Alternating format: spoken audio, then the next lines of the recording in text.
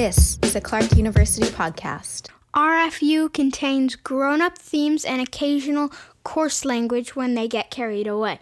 Please take care while listening. Hi, Screen colleagues. This is Robert Tobin, and I hold the Henry J. Lear Chair in Comparative Literature at Clark University. Recommended for you this week is the film House of Gucci from 2021, made in the United States and directed by Ridley Scott. The film stars Lady Gaga, Adam Driver, Jared Leto, Jeremy Irons, Al Pacino, and Selma Hayek. I was hooked on this film as soon as I saw the first publicity shots, which featured Adam Driver and Lady Gaga in the Alps. That really set me up for a camp fest of 1970s excess in the world of high fashion. I was always going to see this film, but ultimately I don't think it lived up to my expectations. There are campy moments, but it's certainly not a camp fest. And Adam Driver's character is so reserved that he doesn't get to explore masculinity in the way that I wanted. So my bottom line is guilty pleasure, but not guilty enough. This is recommended for you. For you. A podcast where Clark University Screen Studies professors watch and discuss films suggested by the community. Welcome to RFU. I'm Rock Sommer. I'm Soren Sorensen. And I'm Hugh Mannon. We're here to talk about House of Gucci. So this is a 2021 film directed by Ridley Scott. I think it's up for one Academy Award, right, for Best Makeup.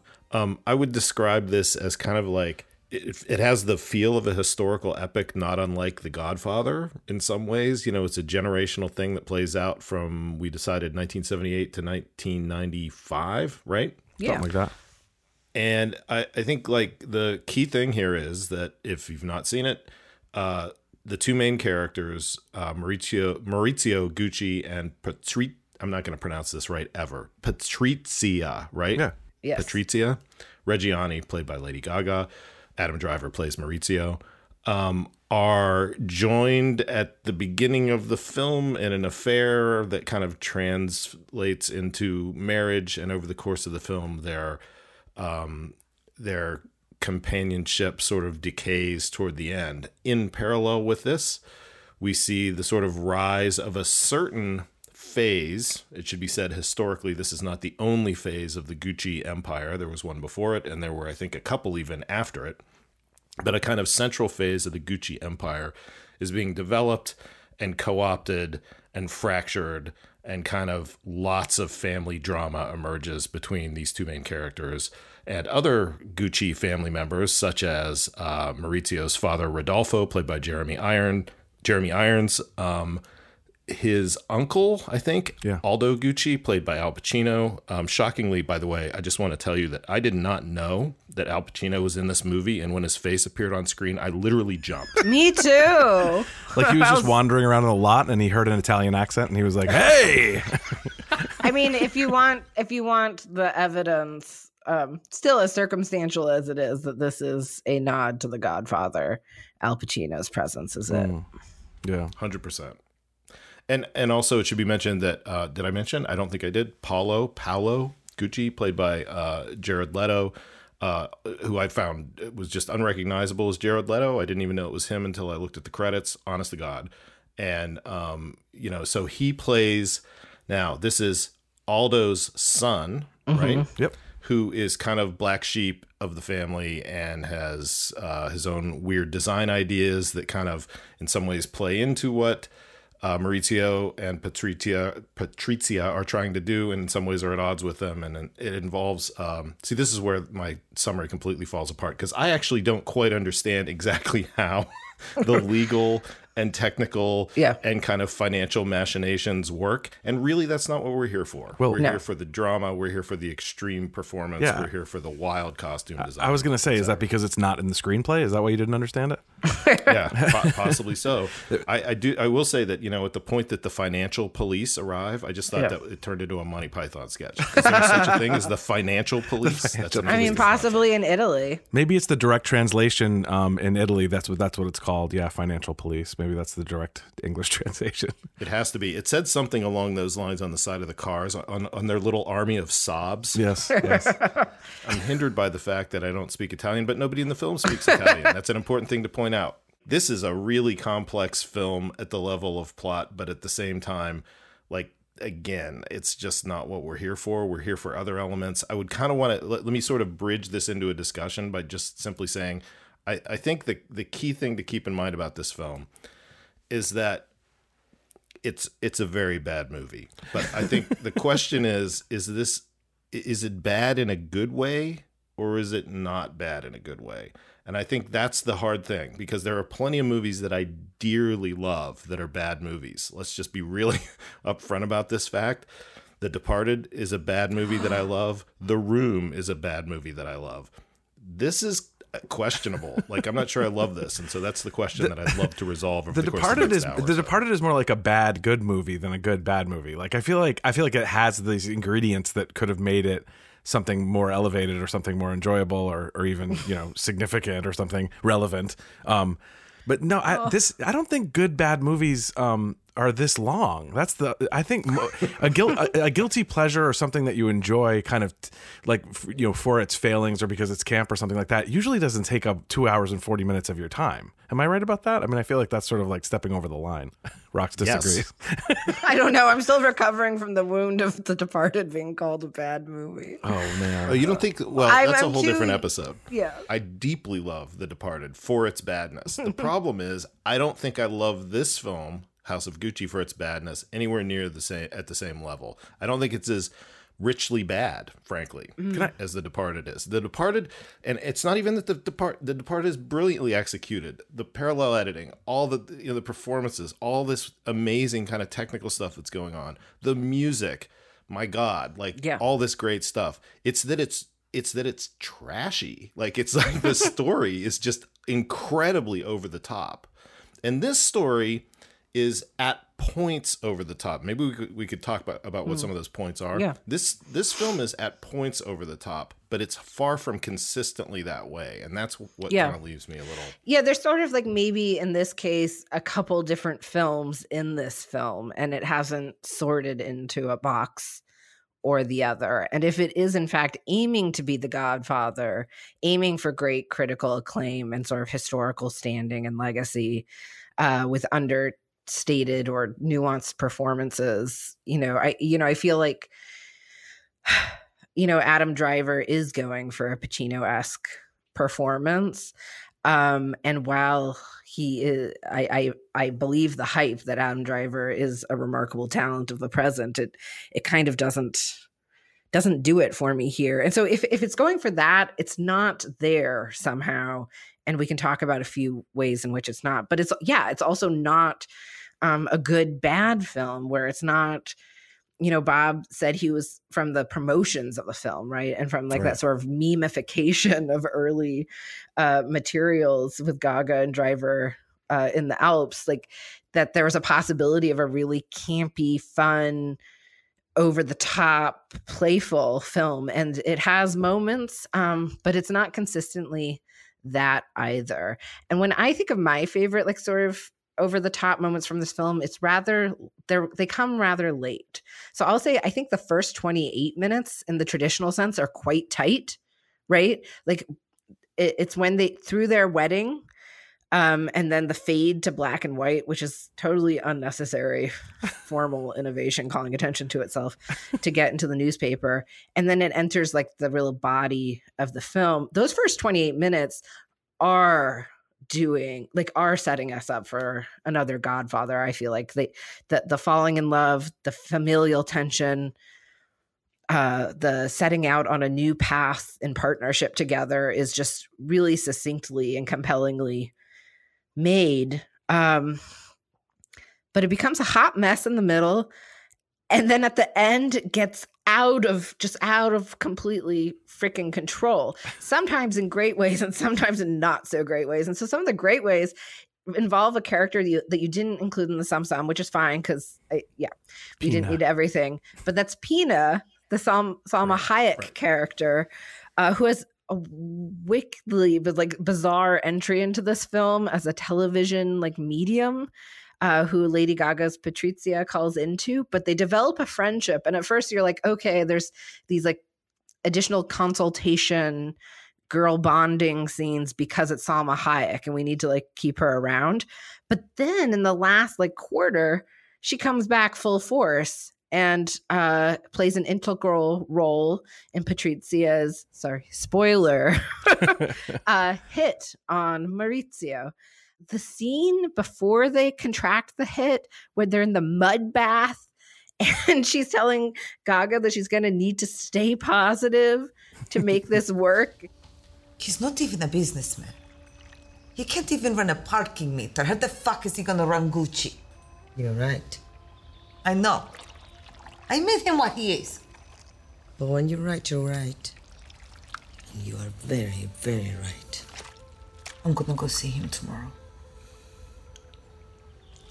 Maybe you should wait until we come back from the Caymans. And then we can do a nice evil eye on him. Another spell?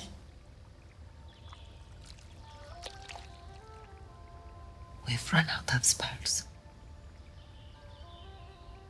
We need something stronger. Maybe I can still do something that will work, but for that you have to be positive.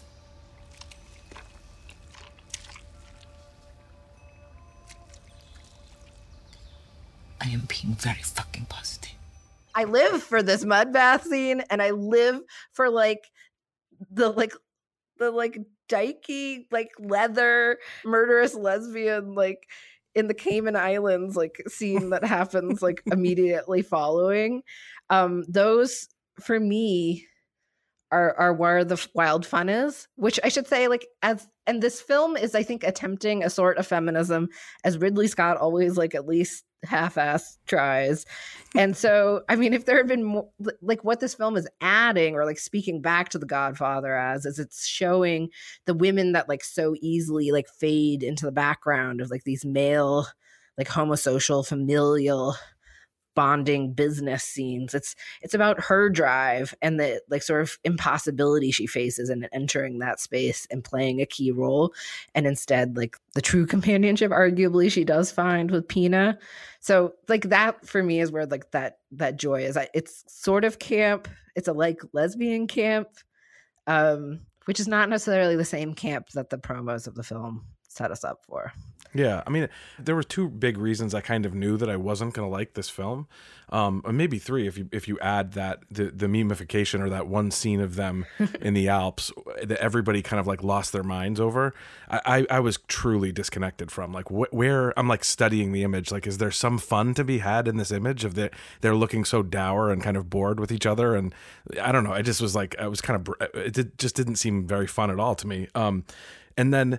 The second thing is that movies where people are speaking in accents, and this is such a cheap shot. I mean, obviously people have said this before, but movies where people are speaking in accents as a replacement for the native language of the country that they're in is a really strange technique, and it makes really less sense when an actor like Jeremy Irons, who I think might be the most subtle performance in the entire film, is like he says at one point in the scene where he's explaining that Maurizio was this wonderful child, and he made him feel better when his mother passed away. When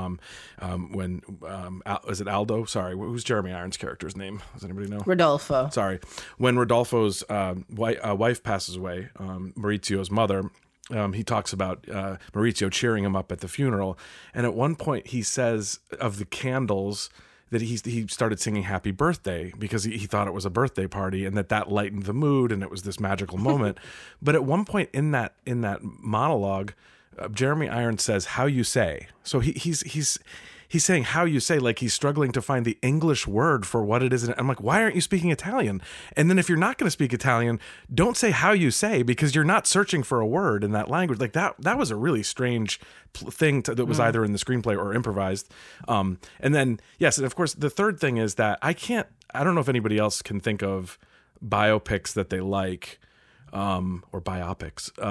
No. Yeah. Okay. Good. No. Biopics. Sorry, biopics.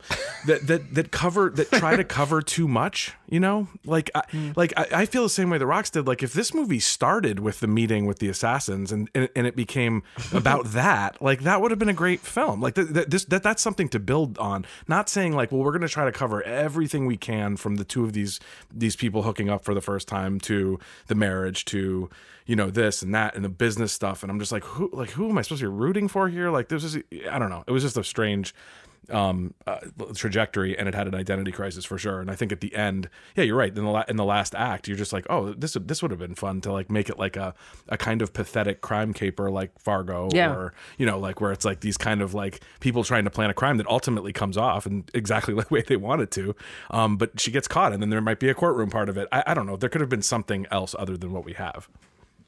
You know, I love this point about how you say, because it's kind of like this. It's a truly like it's a parapraxis. It's like a Freudian slip that the film makes that kind of tells you something about the film, and the film's attitude toward everything is in some sense right there in this decision, which is not even a decision. Yeah. It was bound to happen. Hollywood has to handle language this way. There's no way this film's going to be shot with like Italian actors who are subtitled. Like, these are not options. So the only way to do this is to have all these characters speak English. And then the only question is, how much do you crank up the accent? Like, how much do you turn that volume up? And I found it really interesting to kind of think about the scenes in which there's no language, but there's sound. So like, I'll just give you one example of this, two examples. So one is, the situation early on where Patrizia is outside on her patio. She's painting her toenails. A call comes in, and her mother picks up the call. Patrizia grabs the phone from her and stares at her with a head nod that signals, "Get out of here, Mom. I need my privacy." So there's no words are said there, and it feels... I'm just going to say something really odd here. It feels very Italian, like her gesture, the way she sort of nods her out. Like, I feel like I'm in Italy. Like, I feel like there's no cheat. There's no accident. Or at least Little Italy. Maybe. and I feel like it totally works. The film coheres, everything hangs together. But as soon as the talking begins, the story world fractures. But then the second scene where this happens, where there's a lot of noise but not a lot of talking, is the sex scene, which we absolutely must talk about. It is one of the strangest things. It is a really aggressive on-camera sex scene, at least as far as I'm concerned, where contemporary Hollywood films goes. It might not stand up to 70s and 80s sex scenes.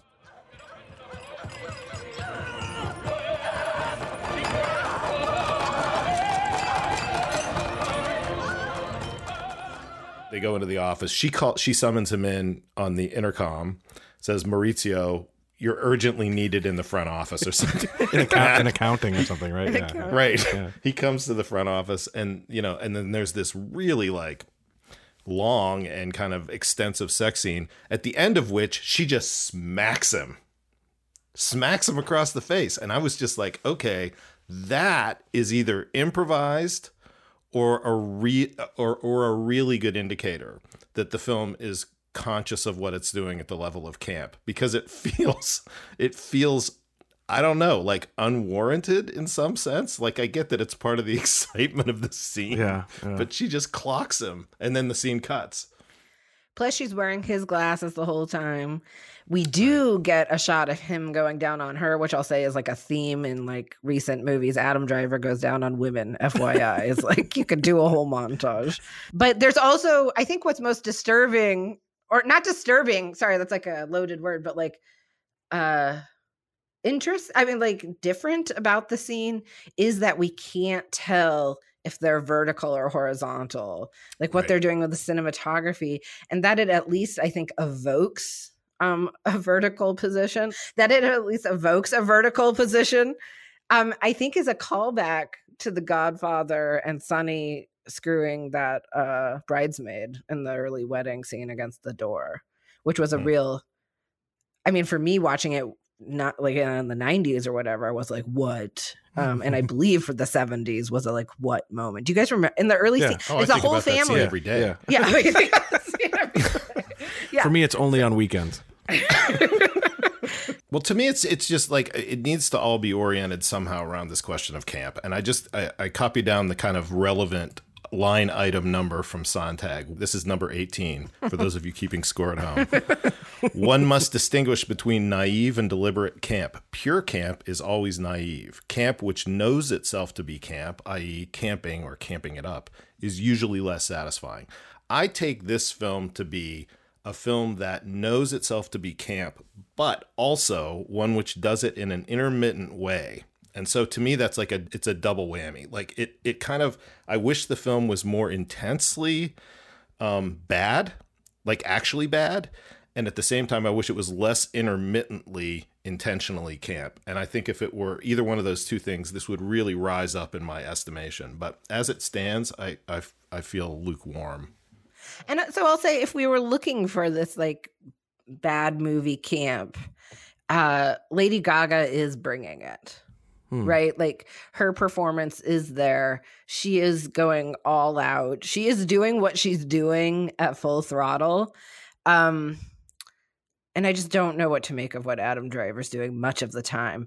But to recall another like Gaga camp moment, of course, there's thousands. She's a queer icon in many ways. But that leather look I'm obsessed with near the end of the movie brought me back to her 2011 VMA Awards performance of You and I, where she walked out on stage not as herself, but in male drag as a character she called Joe Calderone, and delivered a monologue as Lady Gaga's scorned lover. She said, I'm just like the last one. I'm not like the last one.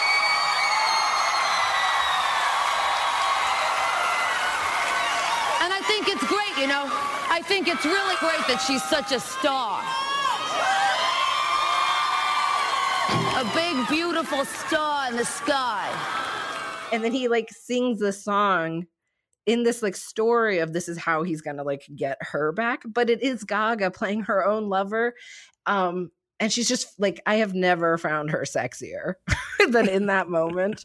And, you know, it's a very different performance, but like one calling back to that sort of energy and that sort of, commitment to performance that she's demonstrated out of the gate in her music career. It occurred to me that this movie, it could be a jukebox musical with Gaga's songs that are already written, and it could have been called Bad Romance. Like that would have been, that would have been kind of a nice twist, but all for naught. Should we talk about the music that we do get? I mean, the music is really odd. I mean, so like to me, the oddest musical choice. Don't jump to the end. No, I will not. I'm not going to ruin. I already know what Rox wants to go to, which is the number at the very, very end of the film. I'm going to go to George Michael, Faith, being played in the wedding sequence, which immediately follows the sex scene that I described. So we cut from the sex scene straight to Gaga walking in a really elaborate fairly elaborate wedding dress. And at some point during that ceremony, we get George Michael's really famous Faith, which I just found completely incongruous. Like I get the joke, and then I'm like over the joke immediately. And I just thought it couldn't have been any weirder if they'd played Limp Bizkit's version of Faith at that point. It just didn't sync up in some sense. I think it's just to tell you it's the mid 80s, right? Or like to tell you what year it is. Yeah. That's the same. It's wrong though, which is like also fine because like Scorsese does this. Yeah, what year were they married? It's like roughly, but this should have been like approximately 79 because we understand that they're getting married pretty quickly, right? This is not like a long romance before marriage. So circa 79, that song is 87. And Rachel turned to me and she goes, what is it? Is it the late 80s? And I'm like, and I tried to explain to her, like film professor explain, and I'm like, we're gonna get a montage. Time is gonna pass, right? And like, sure, it does, but it only jumps a couple years, and like then it's like an 83, like, so it doesn't jump enough. Yeah, they were married in 1972. So yes, I was way actually? off. Well, they changed that all for the movie then. Yeah, I mean, or the song's just being used out of time. I mean, I sort of assumed that was just they were like laying a marker in to be like, this is this year or something. But yeah, I thought they were going to try to take us through the 80s at that moment, and they didn't. So it just strikes me as a weird fit. It I mean, is. there are other songs in the film, diegetic songs, non-diegetic songs that kind of fit the time period. I'm a huge New Order fan, and they played Blue Monday, which is always a great welcome song. anytime I hear Eurythmics, which is a real Eurythmics. a weird choice. Here Comes the Rain Again, like when she says she's pregnant. That was really strange, right? Wasn't it? And then an Italian cover of what 60s, like a Monkey song. I'm a believer. I'm a believer. That happens during a really weird scene when Adam Driver gets into a water hose fight with a trucker on the job site. I know he gets a lot going on in this movie. He gets to be titillated with the men's and then come inside to pleasure Gaga. And what's so odd? Like I kind of that's right. And I kind of can't figure out the whole thing there, right? So like normally, so here's another sort of complaint I have about this. So the first 60 minutes of this film, apart from the one scene with Rodolfo expressing visually his dismay about the fact that Maurizio has fallen for this woman that's beneath his class, I mean, which is very obvious. Apart from that, the first 60 minutes of this film are basically conflict free. Like it's not like there's a lot going on and it's very intricate, but it's not driven by conflict. The conflict only starts about an hour into the film, highly unusual, right? Normally 30 minutes and you're into the first main conflict of the film. And part of that is this weird scene where we see Maurizio out literally just like goofing around on what looks to me to be his first day of work with all these burly truck drivers. And I'm like, that's not how this scene goes. How this scene goes is that they give him guff and won't accept him into the fold. That's how it's he's a Richie Rich boy. Totally. So like, why is he immediately, because it's so freeing. This is why. It's because it's so freeing to be a happy working man. And it is she and her drive for capitalist success and wealth and of the sort that he is accustomed to that like drags him back into the muck. And if she had just been happy with him being a truck driver for one of her dads, they would have lived happily ever still be after. married today. Yeah. The film is just contorting itself in order to get us to sympathize with Adam Driver's character in some way, and it doesn't in fact work very well for either of them as far as I'm concerned. But yes, to say that he's capable of being an everyman and he's having fun with these truck drivers and whatever it is, and but it just is sort of like, what was that all about? And then now we're on to the next thing, and it's Al Pacino, and who I don't know how he can't do an Italian accent, but he's sometimes a Hungarian, and he's I don't know where he's from. So yeah, it's pretty brutal. Yeah, the scene in which Al Pacino really goes unhinged and goes full Al Pacino, the kind of thing where he talks really quiet and then he starts yelling really loud. Like that scenario is this is maybe the best example of that ever. There's a lot to Al Pacino's acting style, but the cliched late phase Al Pacino style is perfectly embodied in that scene. I mean, look at the stump. I don't even have a basic cable. No. I sold my share as a Gucci to them. Oh! No! No! No! No! Oh. I'm done. No. I'm done. I'm dead. I'm dead. I'm dead! Dead! I think there's one thing that absolutely we can't skip here before we get to the ending. Do you want me to just say what it is? Yes. So Paolo. So, if you're going to do something with camp, you've got to deal with Jared Leto's super bizarre performances. Pacino's son, Aldo Gucci's son, who's a designer. And at one point who says, my bladder may be full, but my dreams are even fuller. I'm like a rush of water. My bladder may be full, but my dreams are even fuller. Let me say that again. My bladder may be full, but my dreams are even fuller. Or never confuse shit with chocolato. They may look the same, but the taste, very different. Trust me. So I will say, I was watching this movie. I was having fun. I was not surprised by the accents that I had been told. I had moments of surprise and largely involving like really fun uses, if confusing uses of music, and was reintroduced to some opera pieces I hadn't listened to since I was a child. But in general, I was like, hold on. This quote should be on the movie poster. It was like, in general, I was reintroduced to some opera pieces I hadn't heard since I was a child. Rock Sommer, Clark University. It's like, this is the way we sell this film. Like, have you? I don't know. Do you wish to be reintroduced to opera pieces you haven't heard since childhood? Then House of Gucci is for you. You know, we jumped on this recommendation from Bob because, at least speaking for myself, you know, I was tempted to see this. I was tempted to see it in theaters, but couldn't quite bring myself to. And so I was having a good time, if confused time, at watching it.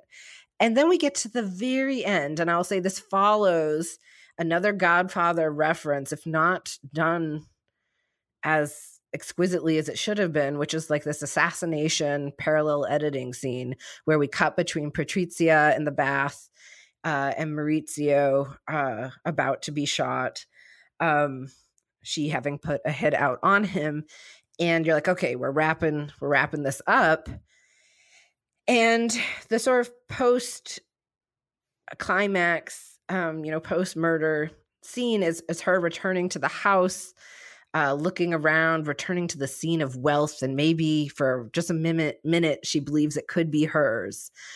She extricates the girlfriend and wanders through this palace, and the music cue drops, and it's Tracy Chapman's "Baby, Can I Hold You Tonight" from 1988, which at this point is early since we're in the mid-90s, but a song that could be listened to at that time.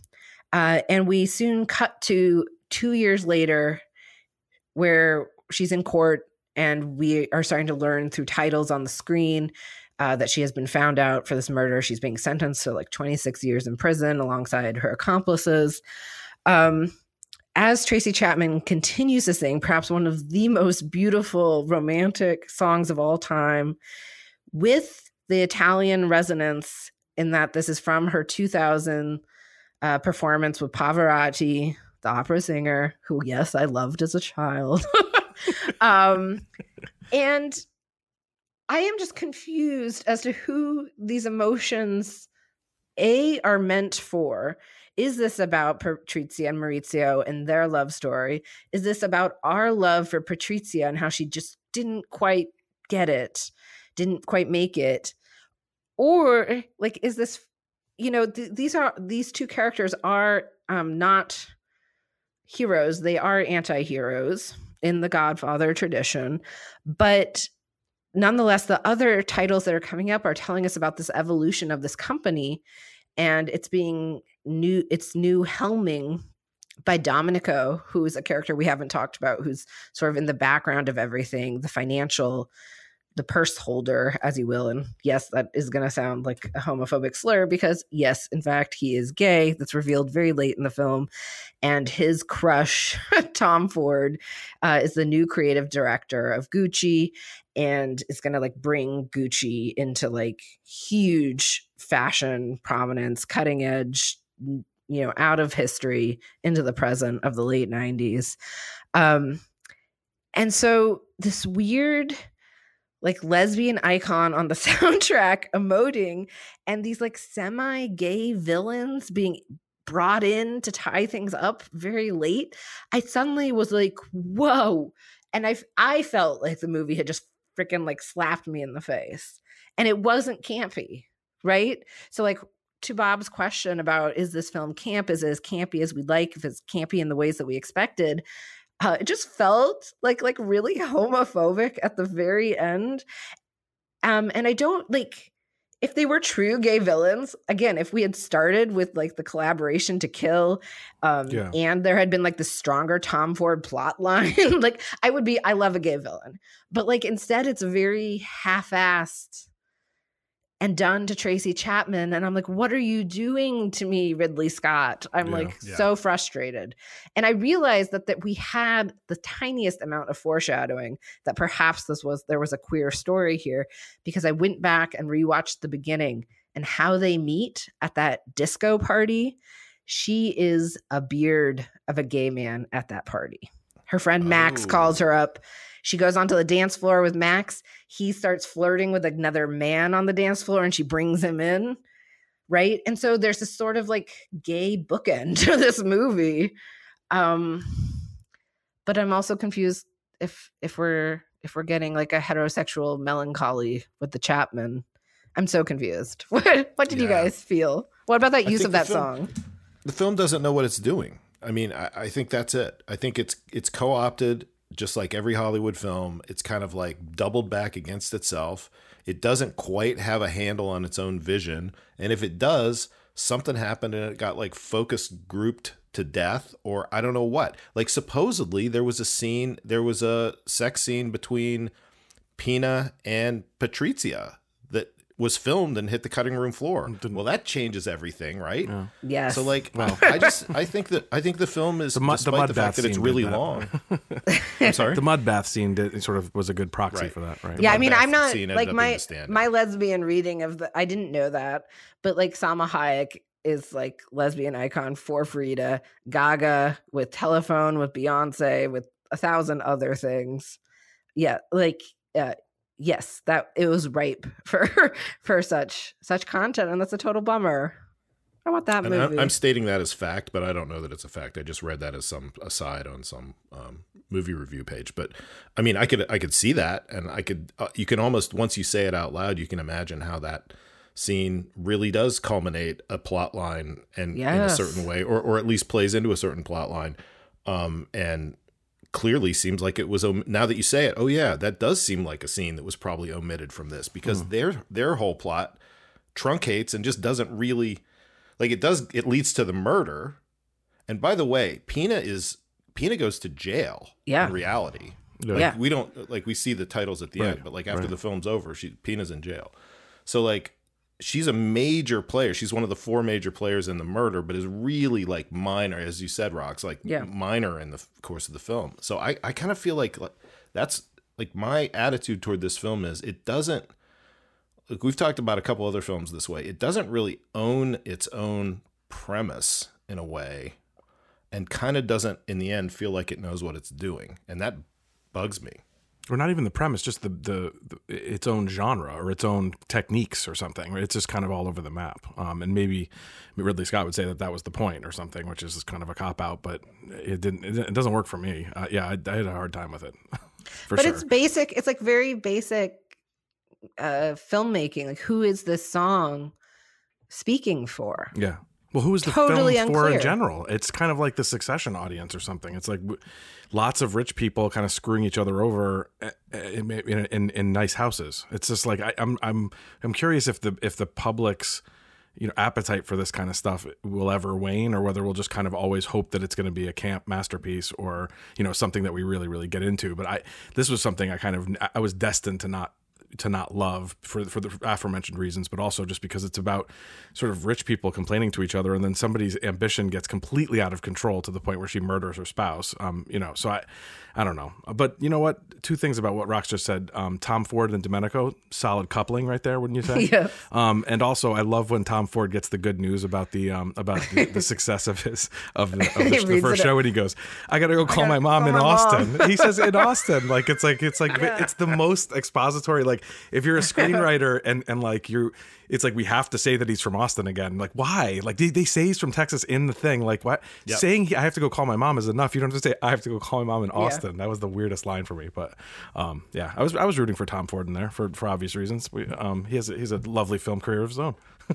Yeah, I mean, if I can quote Maurizio in the film about the film, like there's this scene where they're trying to do spousal bickering. I'm doing air quotes. You can't hear those online, but I'm doing air quotes. Yes. Spousal bickering between the 2 protagonists. It's just absolutely ridiculous. And he says the ultimate spousal bickering line that's like the biggest cliche in the world. He says, "You're filling the story full of unnecessary details," which is the ultimate husband it's like complaint. He's critiquing the screenplay of the film that he's in, right? Yeah, exactly. It's really funny.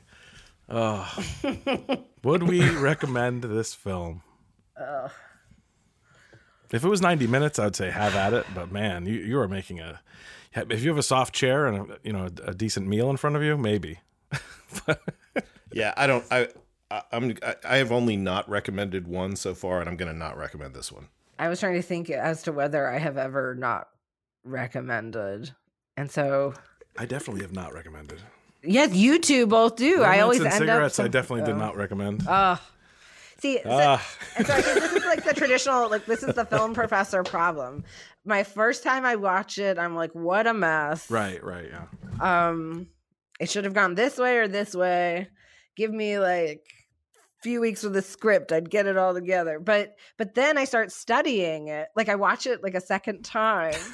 And I start there's so much to talk about, and so I'm like, what does and suddenly I'm like, what does recommend even mean? I found plenty to think about, and that's how I feel about everything.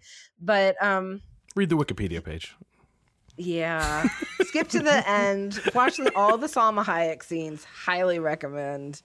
The rest, not so much. Yeah, I would explain at great length the fact that the paradox of this podcast is that we're not committed to our own premise in the first place. So the premise of the podcast has to do with, us in the end recommending the film or not, but none of the three of us really like that idea. And I would explain that, except the financial police are here and I've got to go. Hop on your scooter. I'll see you in Switzerland. Got my Vespas fired up. Thanks, Bob. Thanks, Bob. Thanks, Bob.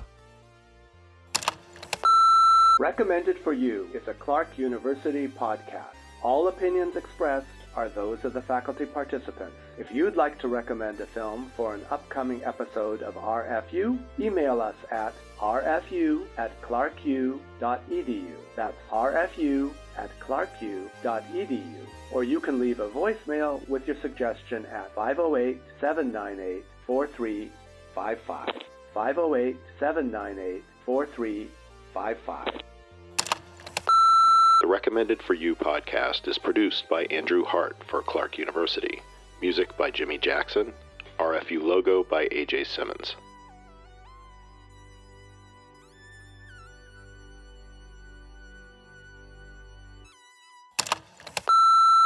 Can I get us all to do a line read? A line read of what? Jared Leto, hopefully. Okay, here's the line. Right. Don't even look at... Sorry, I can't even say it out loud. Don't even look at me, you lying sack of potatoes. Can I get a line read? Wait, are we supposed to say it too? Yeah, with the accent. You want me to... Rox, you say it with the accent. I don't... It's got to be really high-pitched. Don't even look at me, you lying sack of potatoes. But it's higher. It's like, don't even look at me, you lying sack of potatoes. Don't even look at me, you lying sack of potatoes. Potatoes don't even lie. It's true. They roll. Potatoes do not lie. Of all the tubers, they're the least inclined to lie. Because they've got eyes. I don't know. They're hiding in the dirt for a lot of their existence. I think they've got something up their sleeve. They're the most trustworthy of the tubers, clearly.